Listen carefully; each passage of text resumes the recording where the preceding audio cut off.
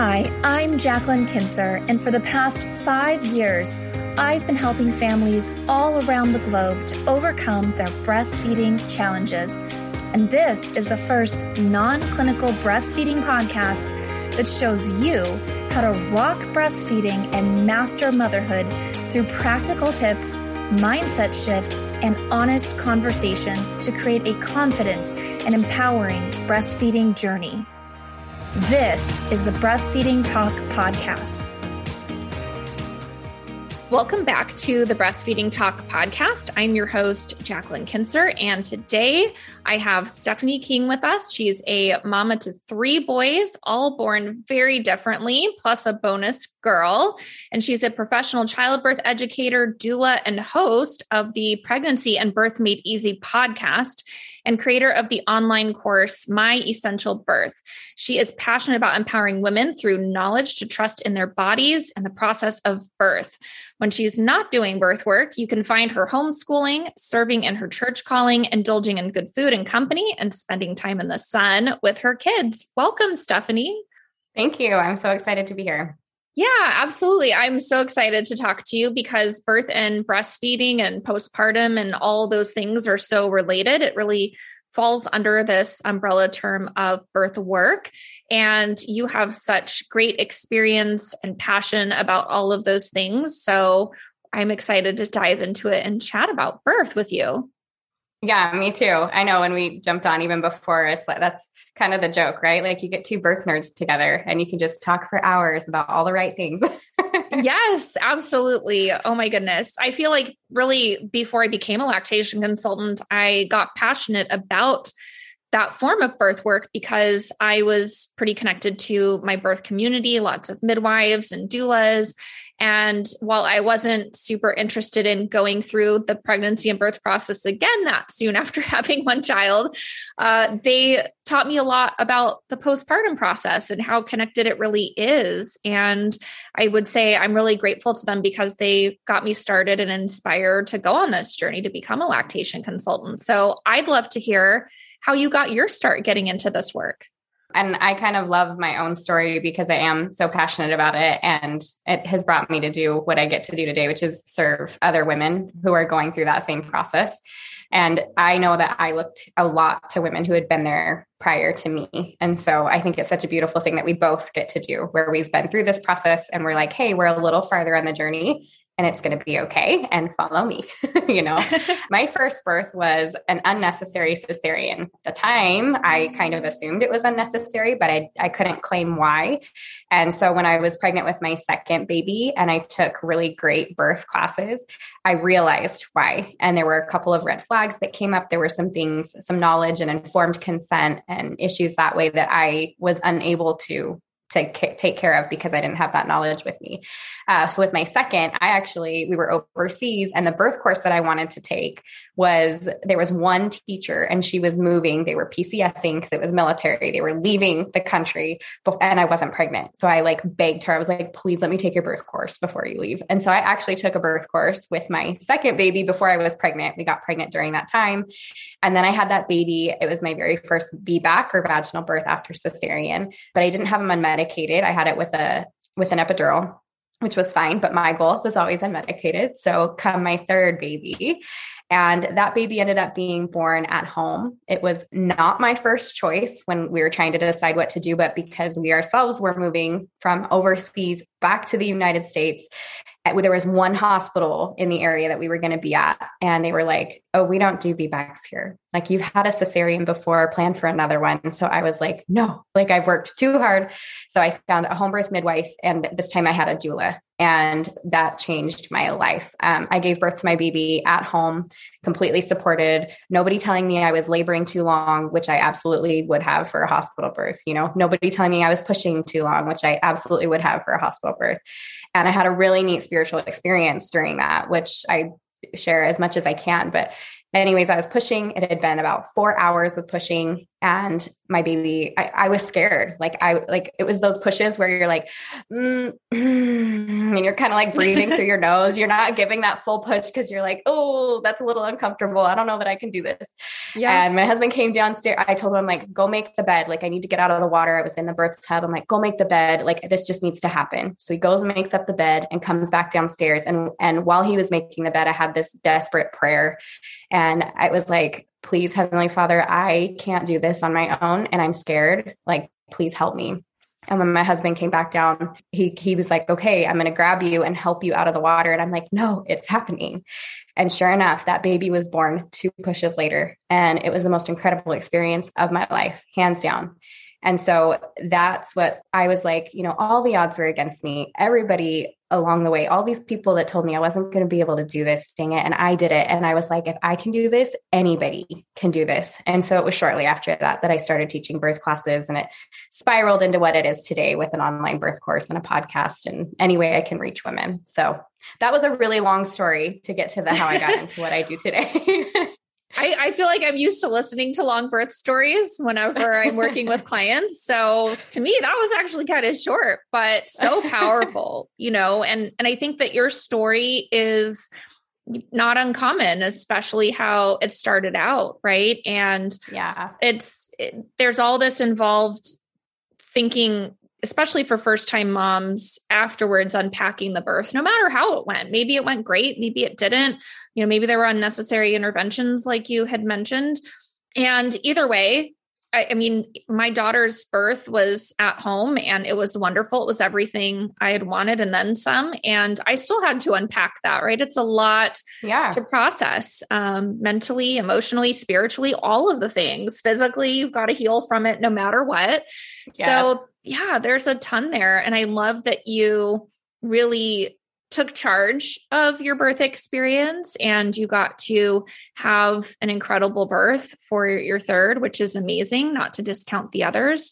And now you're teaching. So I would just love to hear a bit more about, how you found the people that you're working with, like listeners of your podcast or people in your course, and what are the things that they're often wanting to learn about birth? Like, why do they come to you? What are they seeking? Because I think sometimes people don't even know where to begin. They don't know what questions to ask. They know they want to learn, but they're not really sure where to get started. So yeah, I'd love to hear some of those things.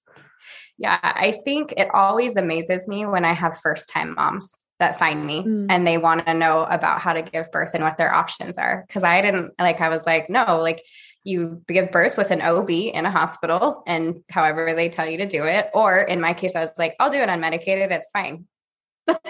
End of story, right? I might need to know what contractions feel like and how to work through them and like how the body, anyways, there's so much to learn.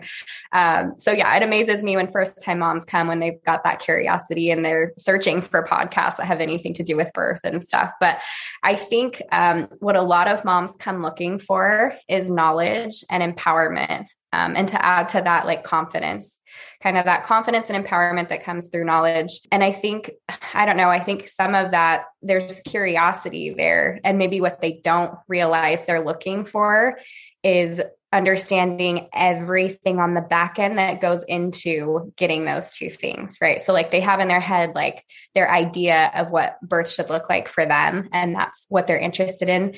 But what I love is all the learning that happens along the way. In fact, when the husbands or the birth partners take the birth course, that's like my number one favorite thing is to hear back from them. Cause they're like, oh, like I didn't know that. That's so cool. Or I didn't know I could help out this way. I didn't know I could help her with meditation and relaxation and being a hands-on support. Like I get to be part of this process too. So I think that's really what they're coming to me for. And a lot of curiosity. And I love the curiosity. So it's just that like repetition, right? And understanding that they're in charge of their birth, probably number one, right? And how do we do that? Like you have to make sure that you've got a provider that trust, and that you know what you want for your birth so that you can have those conversations. Because if all you've got is an idea of birth in your head that looks really pretty, and you pick the first provider on your list, or in my case, the one that was at the hospital near the beach, then you might not get what you want.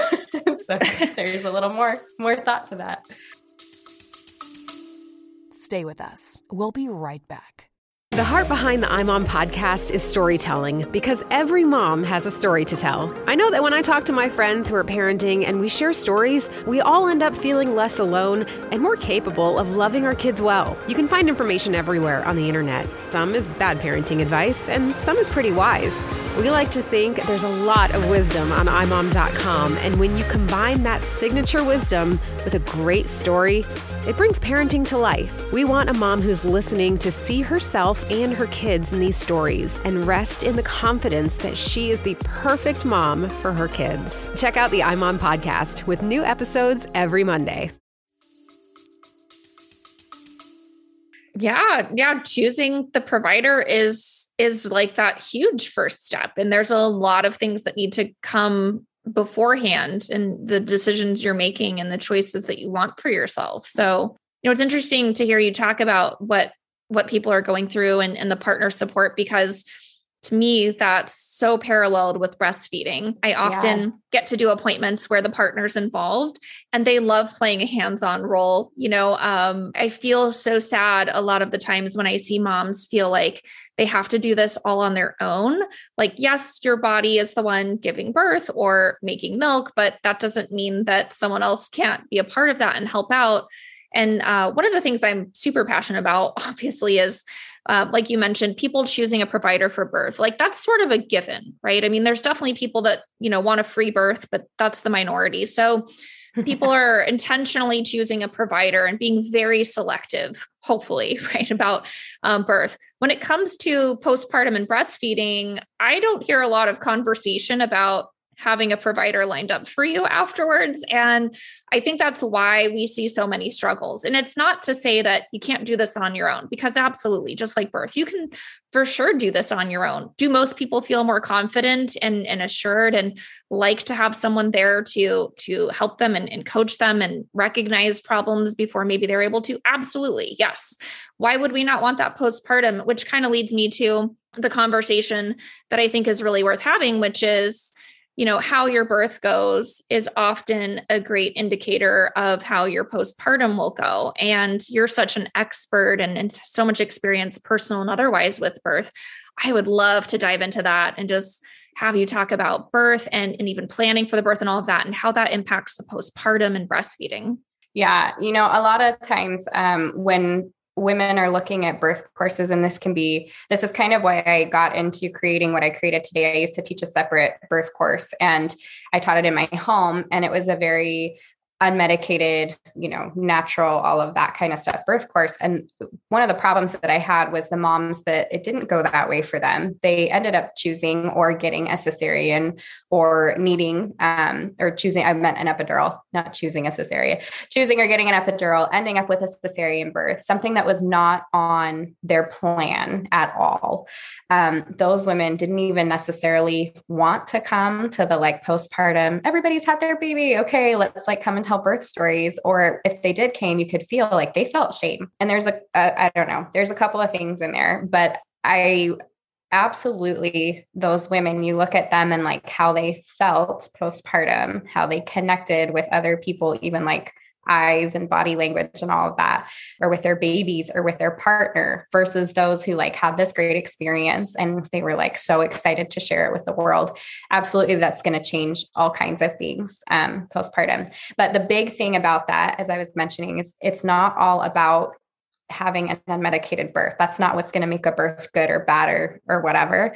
And so I think it's really important that as women are choosing their birth paths, or we kind of have them create a birth map, right? Not a plan, plans are great, but it's probably going to change. Something on that plan isn't going to go anything we do in life. And so it's kind of we have this end destination that we're definitely going to get to, which is we're going to have a baby, but there's a lot of roads. It will come out eventually, right? Eventually, even if you don't believe that, even if you're past your due date, yes, this baby will leave your body at some point.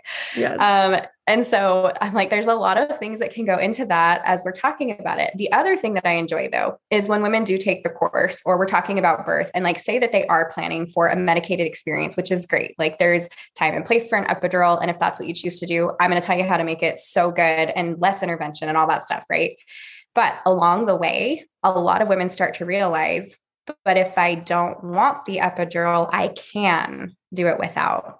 And that's huge because there are other things that come along with an epidural. For example, there's medication that mom's going to get, right? So we know that an epidural numbs you like from the waist down or like from the belly down. And then along with that, like you have to have an IV, and there's probably going to be some Pitocin involved because once you kind of numb things, then the contractions stop. So you have to recreate contractions.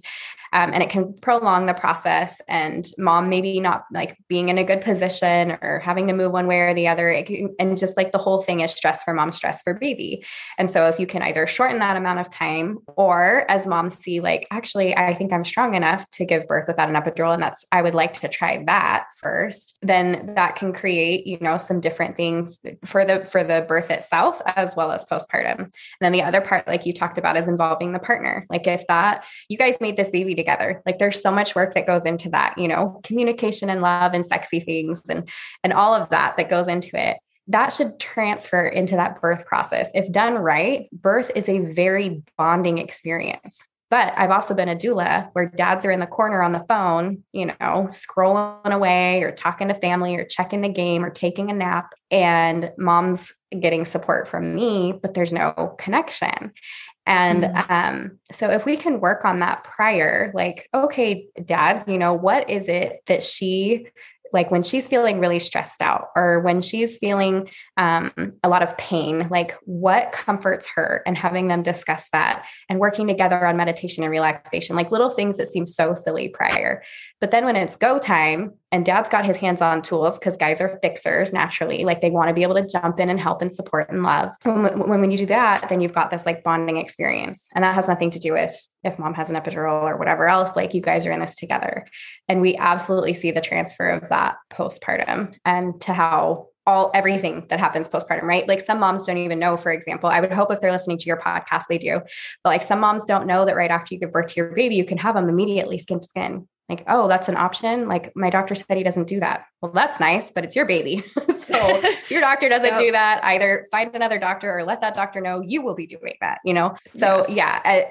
But it's true that, if we utilize things like epidural, if Pitocin is involved, that can affect, because they are messing with hormones and things like that. It can affect the experience itself, because sometimes maybe we're choosing epidural and it wasn't on the list, but we weren't prepared for that. So then mentally and emotionally, we're feeling like, oh, I failed, or, oh, I didn't do well. Like that's not something good to bring into postpartum. But then too, you've got like the physical effects of it. So like Pitocin is an artificial form of oxytocin, which is the love hormone, the bonding hormone. It also creates contractions. And so if we're using synthetic forms of that, then it actually, like there's studies that show it decreases bonding postpartum. And it absolutely has an effect on breastfeeding and the longer used during labor versus just like the third stage. And third stage, meaning after you give birth, and we're working on the birth of the placenta. A lot of times, even if you haven't had any medication, Pitocin is given so that they're like, oh, we want to make sure that uterus is really tight and contracts down and expels the placenta so we don't have postpartum hemorrhage. But a lot of times the body will do that on its own and not need that help. And then we've interfered in a way that is not physiological norm, and that can mess with breastfeeding too, or affect breastfeeding in one way or another, and bonding in general, not just breastfeeding, but that's part of it. So yeah, I think those decisions that we make, like having the knowledge prior of how these things work, makes a huge difference for how we feel about the birth after and our role in it. Because, you've probably heard this before, maybe you've even said it before, but like truly, it's how we're made to feel afterwards. Like that's what we remember as women after we give birth. We don't look back and we're like, the contractions were this far apart for this. We don't analyze it like that. We are like, I felt so loved and supported, and I knew I could do it. Or that doctor really didn't pay attention to what I was saying, and I didn't want to do that. And this didn't go this way, because like there's two sides of this, and it all comes down to like how we were made to feel and those relationships that happen along the way. And that all affects our postpartum and how we're going to handle life as a mom, as a new mom born ourselves. Right. So yeah, I think that's just all part of it. Oh, it's so true. It's so true. Everything you've said is so much like wisdom. And, wow. I think it also comes down to that partner support, right? Because it has a lot to do with how you're made to feel. If you have a partner who's been involved with the preparation for the birth and is active with you during that labor process and birthing process, and they see the incredible capability of your body, no matter how that birth went, they're usually in awe of you and Yes. like, wow, and now they've gotten intimate with your body in new ways. And they're prepared for all the things that'll happen postpartum too, right? It's kind of like, once you see your child's head come out of your partner's body, whether it's through the belly or the vaginal canal, that, kind of, that's it. Right. So, a bloody scabbed nipple or whatever is not as scary. And they're not like, oh my goodness, what's happening to your body? No, they get it now. They totally get it now. And I didn't think of it like that, but that's such a perfect, like, here's your introduction. So you need to be chill about what happens next. Yeah. I mean, come on, you're like, you poop yourself while you're pushing that baby out. Like, maybe the nurse gets in there and wipes it away really quick, or the doula or the midwife. But I saw a post, I think it was yesterday on Instagram, and it said something about like, everybody poops during labor. And if you think you didn't, you have a really good nurse to thank. That's so perfect. Yes. Oh my goodness. That's awesome. But yeah, wild things are happening to our bodies. And then ta-da, there's a new life in front of you. How cool is that? Right. So I love what you said too about just there's interventions and they have a time and a place, or you choose them. And, there's some feelings you'll have to process around that, right? Either way. And, those can affect physiological things. I think the important thing to know is that if you understand how those things affect your body and your baby's body ahead of time, then even though it can negatively affect things after the birth, it doesn't mean that it now completely derails everything though. Like you said, totally. If you're prepared for what could happen during birth and you understand what Pitocin can do and how it affects that process and all of that, then when you go into it, okay, this is what to expect. And you're not, suddenly surprised and like, whoa, I didn't realize that was going to, speed up contractions to the point and they're so painful. And now I need an epidural. Like, you're prepared because you got information from Stephanie, but, and if you know how those things affect birth and the postpartum, then you're prepared and you can handle it. And that's really, honestly, I feel like it's like 80% of the work, right? I mean, you have maybe more, I don't know, but if you know what to expect, which is huge, and it's really just informed consent. Right. So like, maybe you could define that. What does informed consent mean to you? And when you're teaching people about this? Yeah, that's my soapbox. I love informed consent. It's my big thing. And I actually saw on a midwife's Facebook group recently where she talked about informed choice, kind of like redefining it, like in stop saying consent, which I'm like, I see both sides. Like at some point you have to consent, but that it gets to be your choice.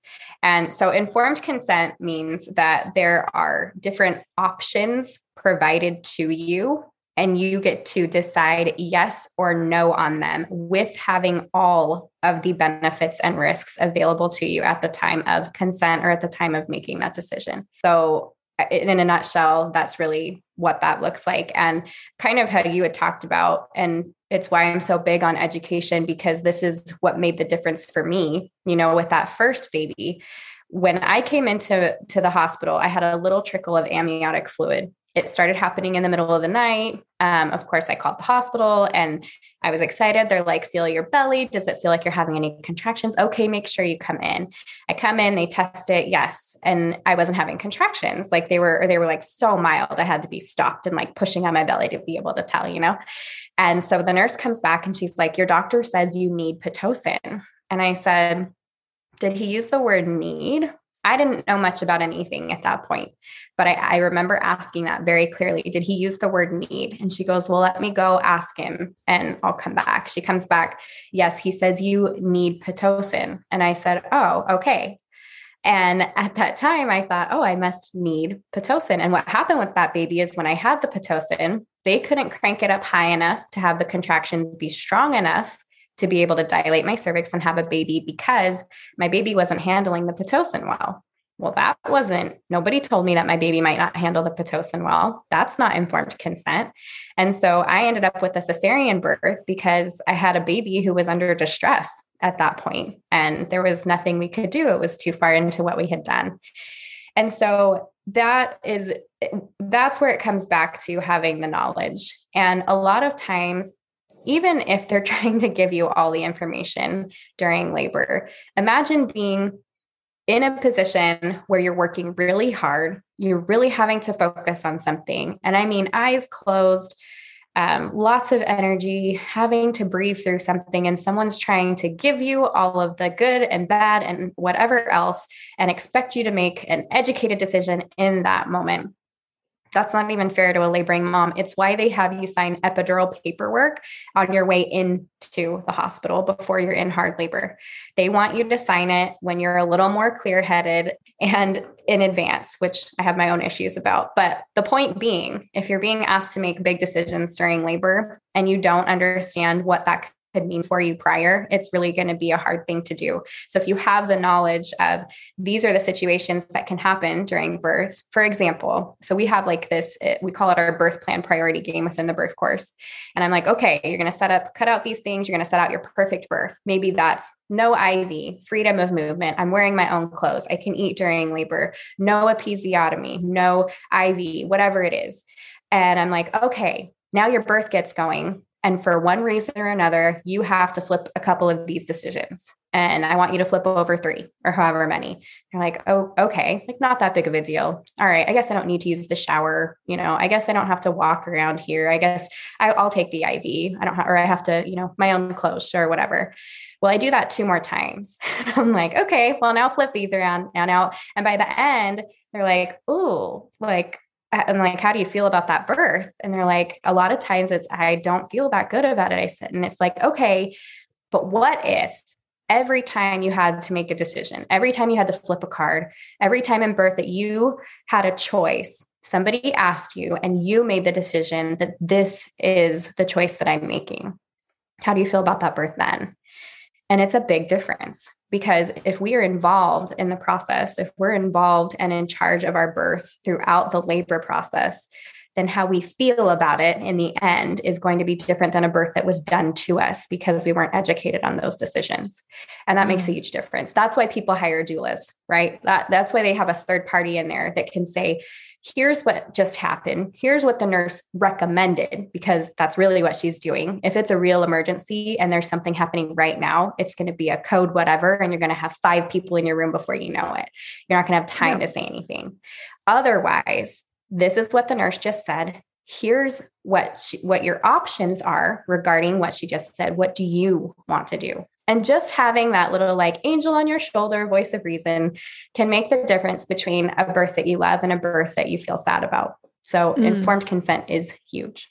It is. And it's everywhere in life. If you've never gotten used to this or haven't used this skill or developed that, it's never too late. So it doesn't matter. I mean, I even think of like, just my grandparents, all 4 of them, end of life in the hospital with whatever's going on. Right. And, the doctor will say, well, here's what I'm recommending. And you're like, okay, great. So what would happen if we don't do that? That's the immediate next question, right? Like what are both sides of the coin here? Yes, you're a doctor. I trust that you are making some sort of medically sound recommendation. Okay. Tell me more about that. And then what would happen if we don't do that? Or what are our other options? And these are just questions you can ask, to your baby's pediatrician once they're born, to, your mother's doctor when you're taking care of her in her old age, right? All of these things, to your next well check that you're doing and whoever it is, and it's a valuable, really valuable skill. I can always tell the families that I've worked with that are like, they took a really solid birth class or they've been through this and they've decided like that they're going to go down this path.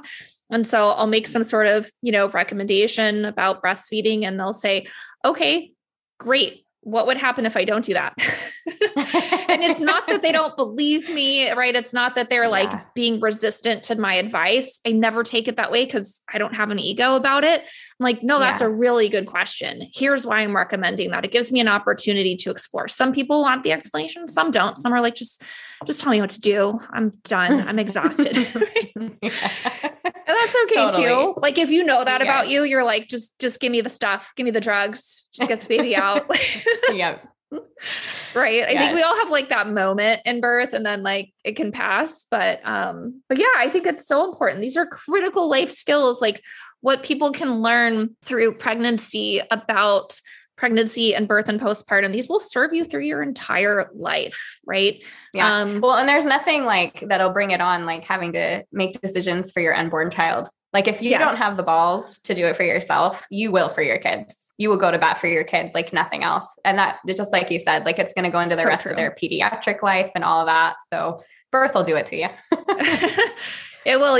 You'll get fired up enough to want to take care of things, right? To be the mama bear. I find that just so fascinating because what you said about birth is like, so, these things can happen, right? And it doesn't mean, I think with birth, we have that knowing of like the child will be born regardless, hopefully healthy and safe and alive. Right. And so that's the end goal. With breastfeeding, the end goal is a little less clear for most people, I would say, because, you don't have to breastfeed to make sure that this child is healthy and safe and alive.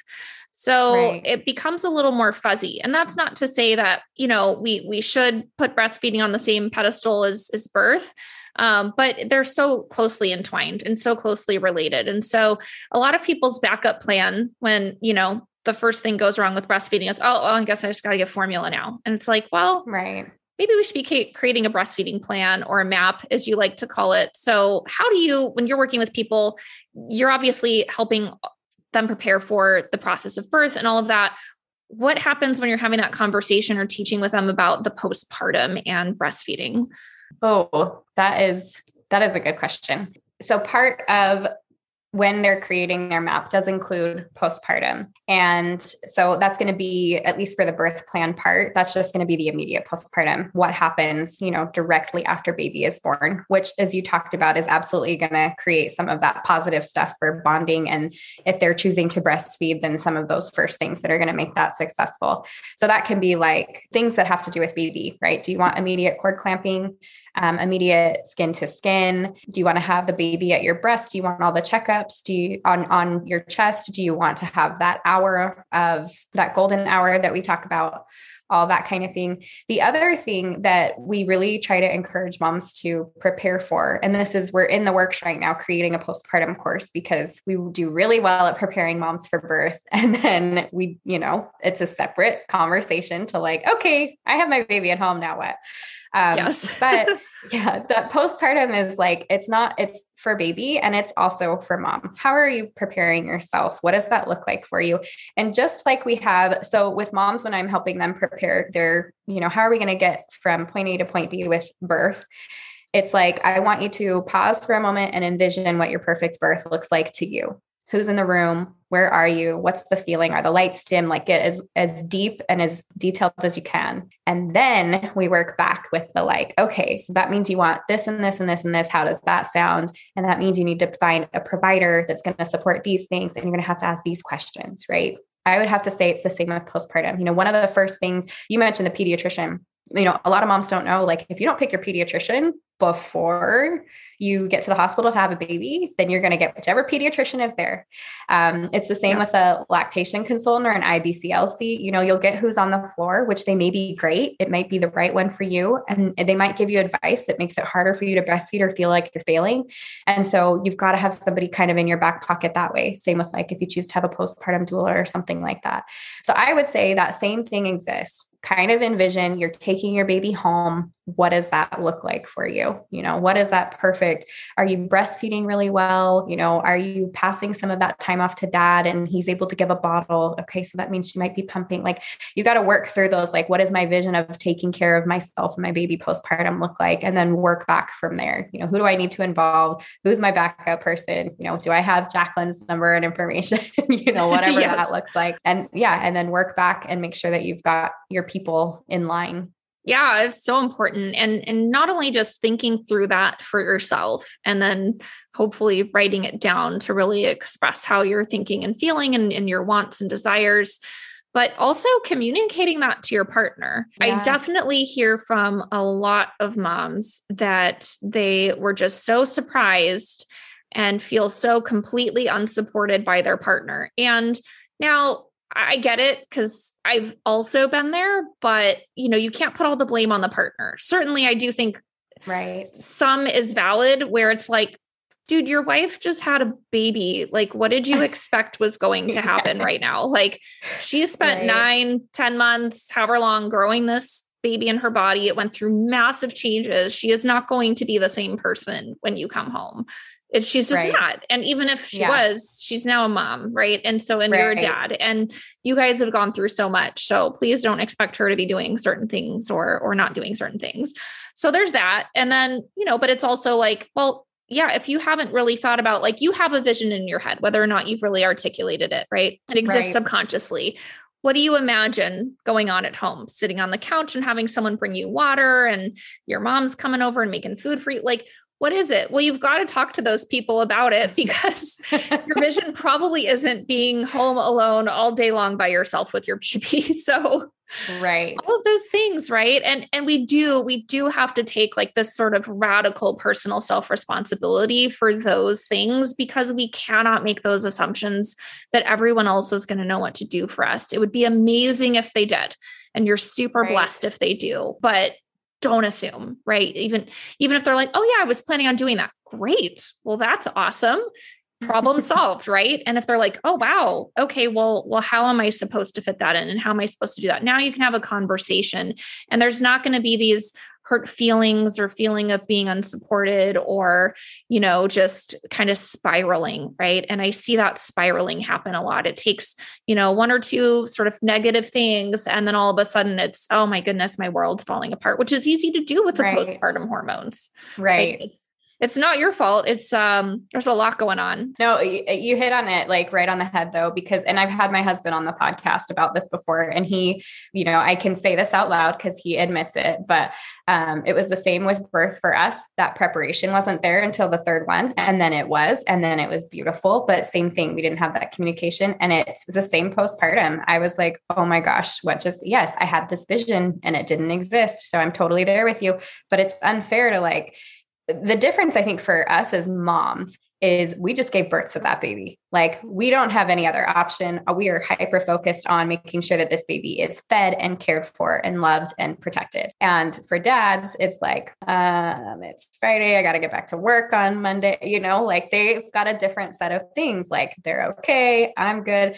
Even like button my husband and waking him up in the middle of the night. And he's like, what? Like, I got to work. And I'm like, you should be suffering with me. Like have you seen that like Michael Scott meme where it's just this like death stare? And it's like me staring at my husband asleep at 3 a.m. while I'm up with this baby nursing. Like, I'm like, yes, that's it. But you're right. Like, lack of communication. And that's exactly where it comes from. So if we're not very clear about what we're needing, then we're going to find those gaps.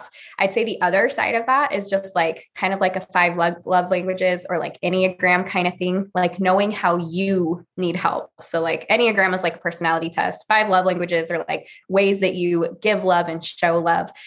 So if no one's familiar with that, go check those out. But we even did them for birth. We're like, if you're an Enneagram 3, we recommend your partner do this and this and this, like pay attention here. It's the same postpartum. Like, maybe your husband's really good at like cooking meals and whatever else, but what you need is quality time. So like, sit down with me, hold the baby. So like, even that kind of communication. So making sure that you're feeling loved and supported in the way that you need, I think can make a huge difference. Yeah, I love what you said about that communication. And I think too, if you know ahead of time, and if you're listening to this and you are in the early postpartum or even later postpartum, our bandwidth for communication as moms can be really low because there's so much going on intensely. Our brains are changing in massive ways right after giving birth. And you've got this slew of hormones. It can be very difficult to articulate your needs in that moment. And you may even struggle to know what those are because you're thinking of these immediate things, like you just said about,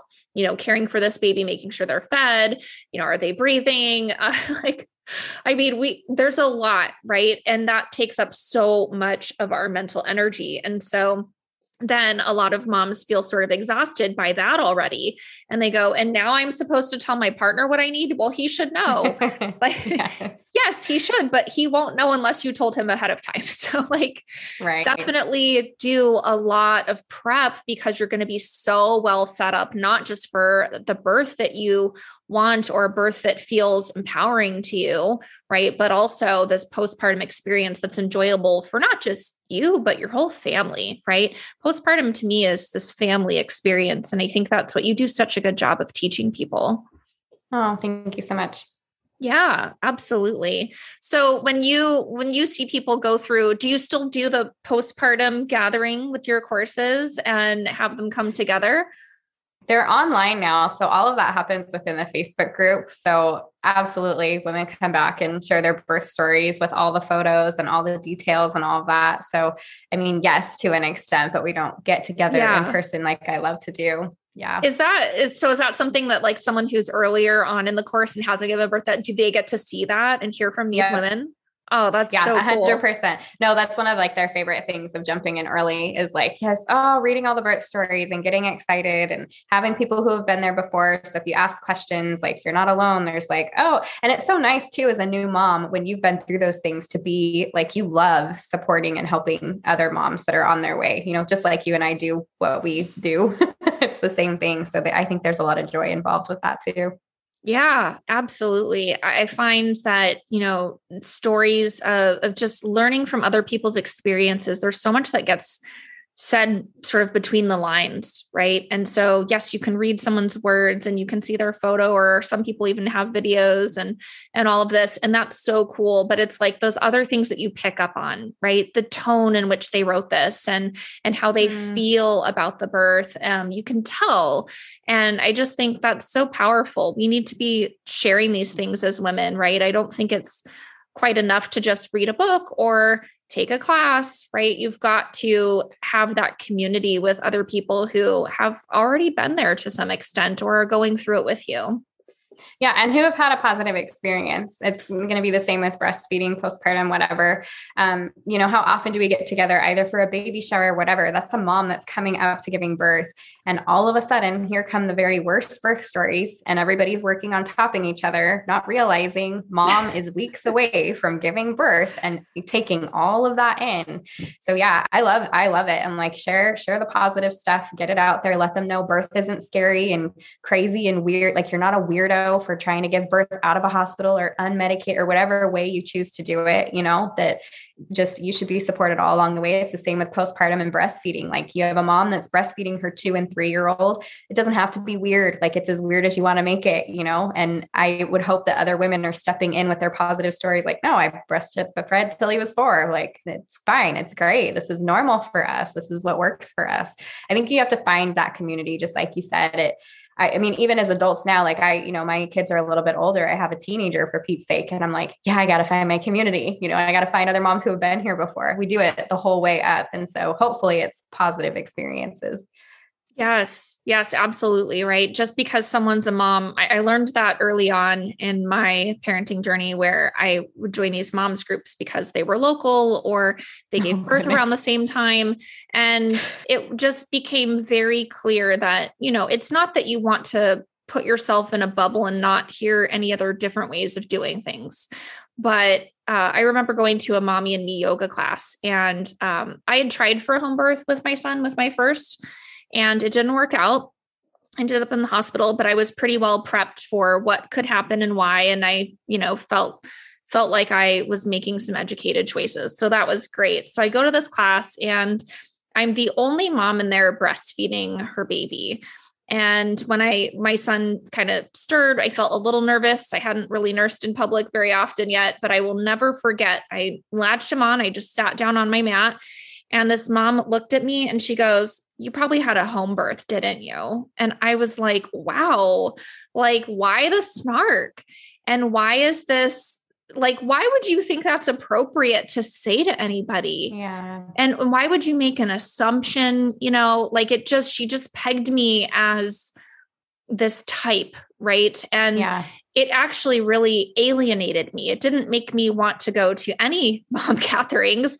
I was like, oh, clearly I need to be hanging out with people who have had home births because maybe they'll be nicer to me than you, which is how I got kind of in the birth community and all of that. Right. So I don't regret that, but all it takes is one nasty comment, like you said, at a baby shower, right? About someone's choices.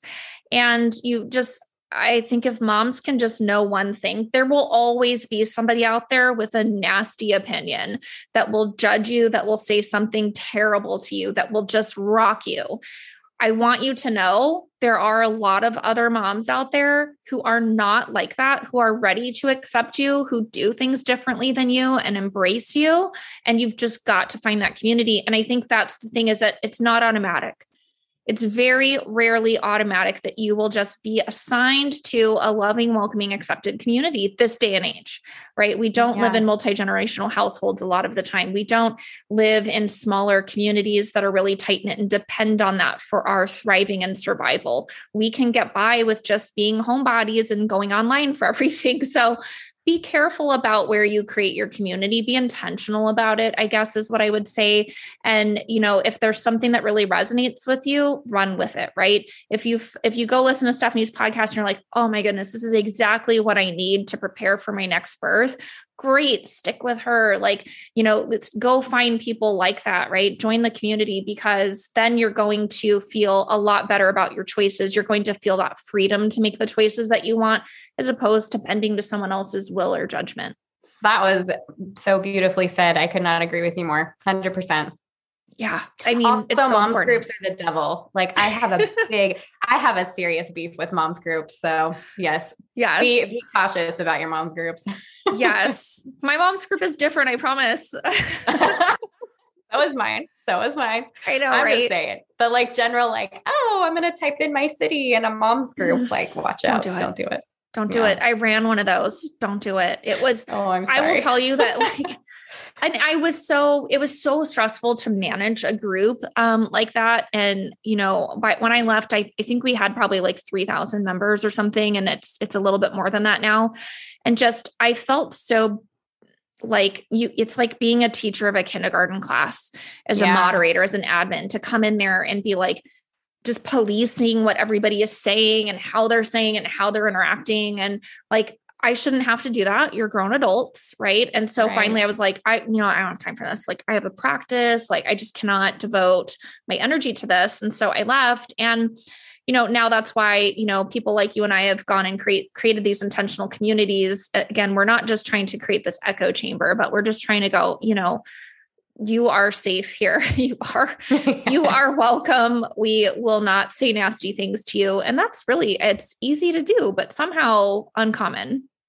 Yeah, no, I'm with you. I think, and I've said a lot too, those women that are out there, for example, just the birth stuff that are talking about how much, you should get the epidural. You have no idea. This and this and this happened to me. And all I'm hearing the whole time is, you have a lot of trauma and you need to be able to process that. So you're trying to say that out loud, not realizing exactly, and so I think if we can look at it okay, clearly you have some unresolved, I'm going to look over here and kind of, take what you like, leave the rest kind of thing, and take it with a grain of salt and a little protective. But we've even come up with I'd love to hear your birth story if it's going to be positive.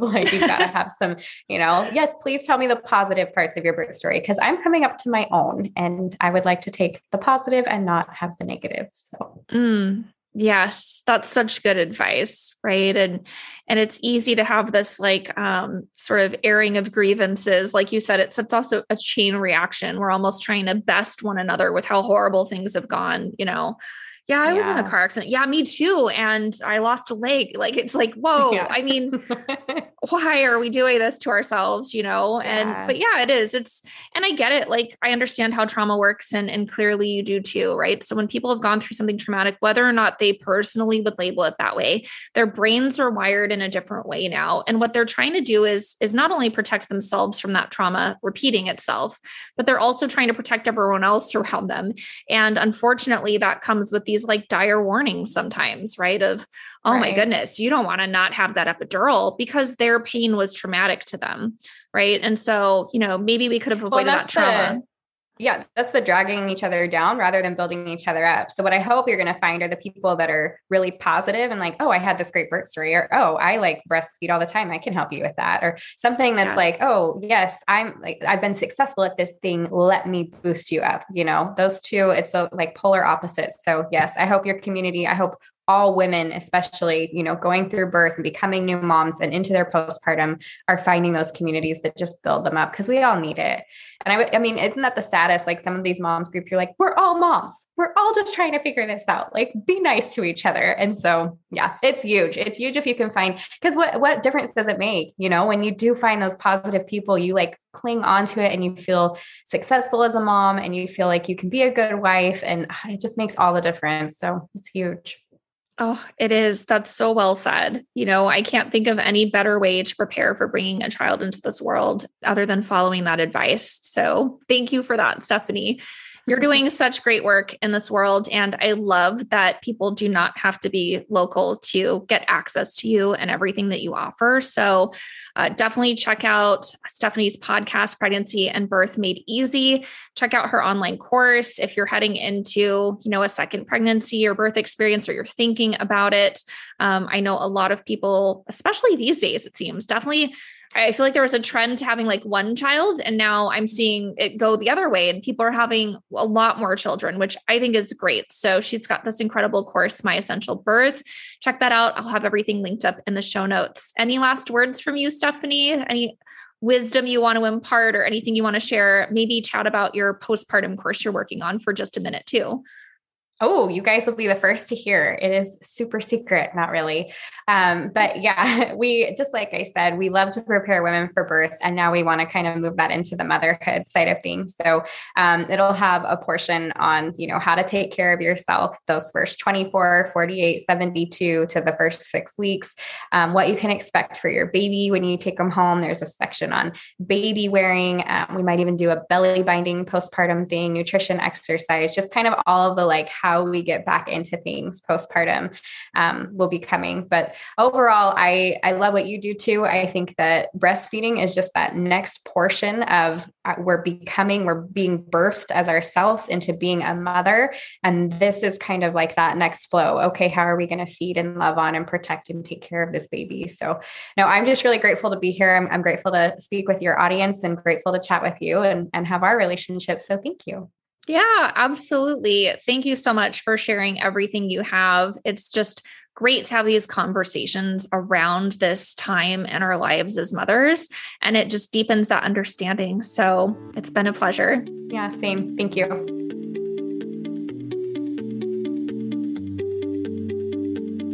Did you know most moms stop breastfeeding in the first month postpartum? I believe succeeding at breastfeeding means having the right mindset. In fact, studies show that the number one factor that determines breastfeeding success is commitment, which is why I've created my incredible audio download of breastfeeding affirmations, where I give you actionable mantras so you can breastfeed your baby with confidence and peace of mind. And best of all, it's free. To get access to this audio and PDF, simply visit holisticlactation.com/mantras, and you can get started right now.